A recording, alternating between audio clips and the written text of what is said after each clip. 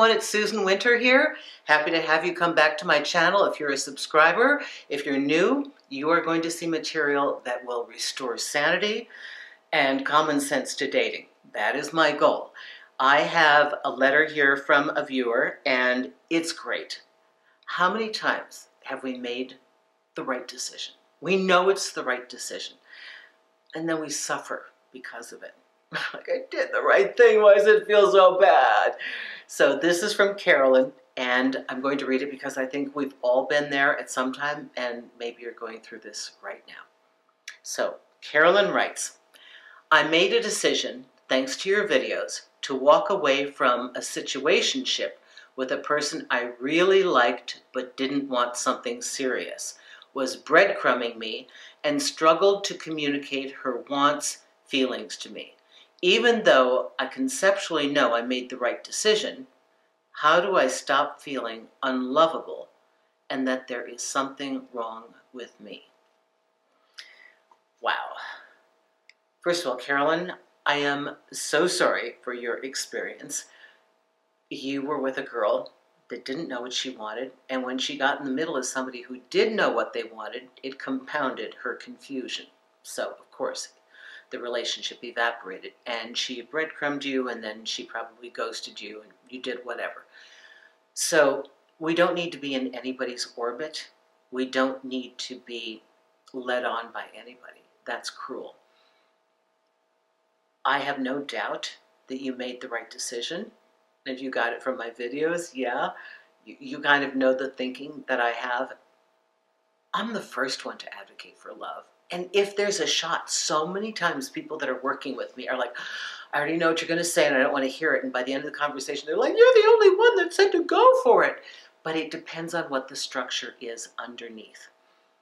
If you start with somebody who doesn't think they want anything serious, and you do, you're going to have problems from day one. Oh, they may love bomb you. You're still going to have problems. They may tell you that they didn't think they wanted it until they met you. You're still going to have problems. It seems very simple, but it is so much easier to start with someone who wants what you want right now. Now, the fact that you're suffering over it, you're suffering because somehow your mind has not looked at her participation and said, you know, I think so well of myself and I've got self-esteem and I cut the cord even though it hurts me. This is where I call you chew off your foot to get out of the leg hole trap. I've done that to myself before because you just have to. You have to survive.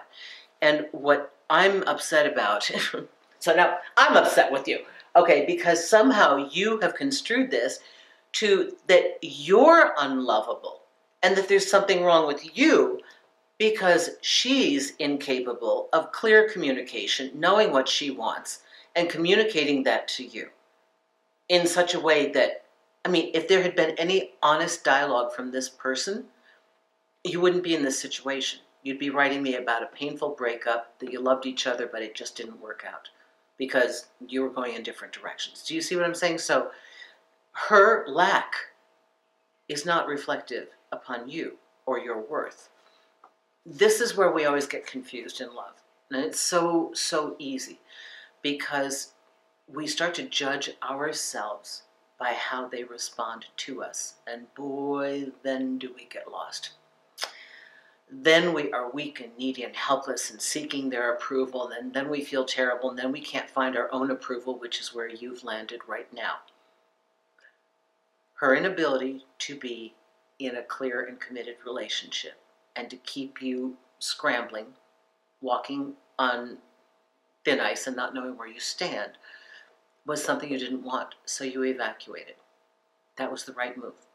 And you're suffering because you think it has something to do with your lack, and it had everything to do with her lack of being the right partner and having the right value system to match with yours. It is not that you are unlovable. We will never find a clear reflection when we look in a dirty mirror, in a mirror that is warped. I can't tell you how many times I looked into eyes that loved me back. And then, so I could have something to talk about to everyone, I actually went hunting for the broken mirrors. I spent 6 years dating players, and oh my goodness, it was like recon that I didn't think I was going to survive. Because you get the information, you crawl back to try and, tell your troops the information you gleaned, and then you're like, I'm so wounded in the process. Looking into eyes that don't see you, looking into a mirror that distorts who you are will make you doubt yourself. That's not it. You need to be congratulating yourself that you loved yourself enough to walk away from somebody who is incapable of loving you. Okay? It has nothing to do with you. I can't say that enough times. It's not about you. I'm so grateful all of you are so responsible, like I'm taking responsibility, it's about me. That is so cool, but this is why you're evolved.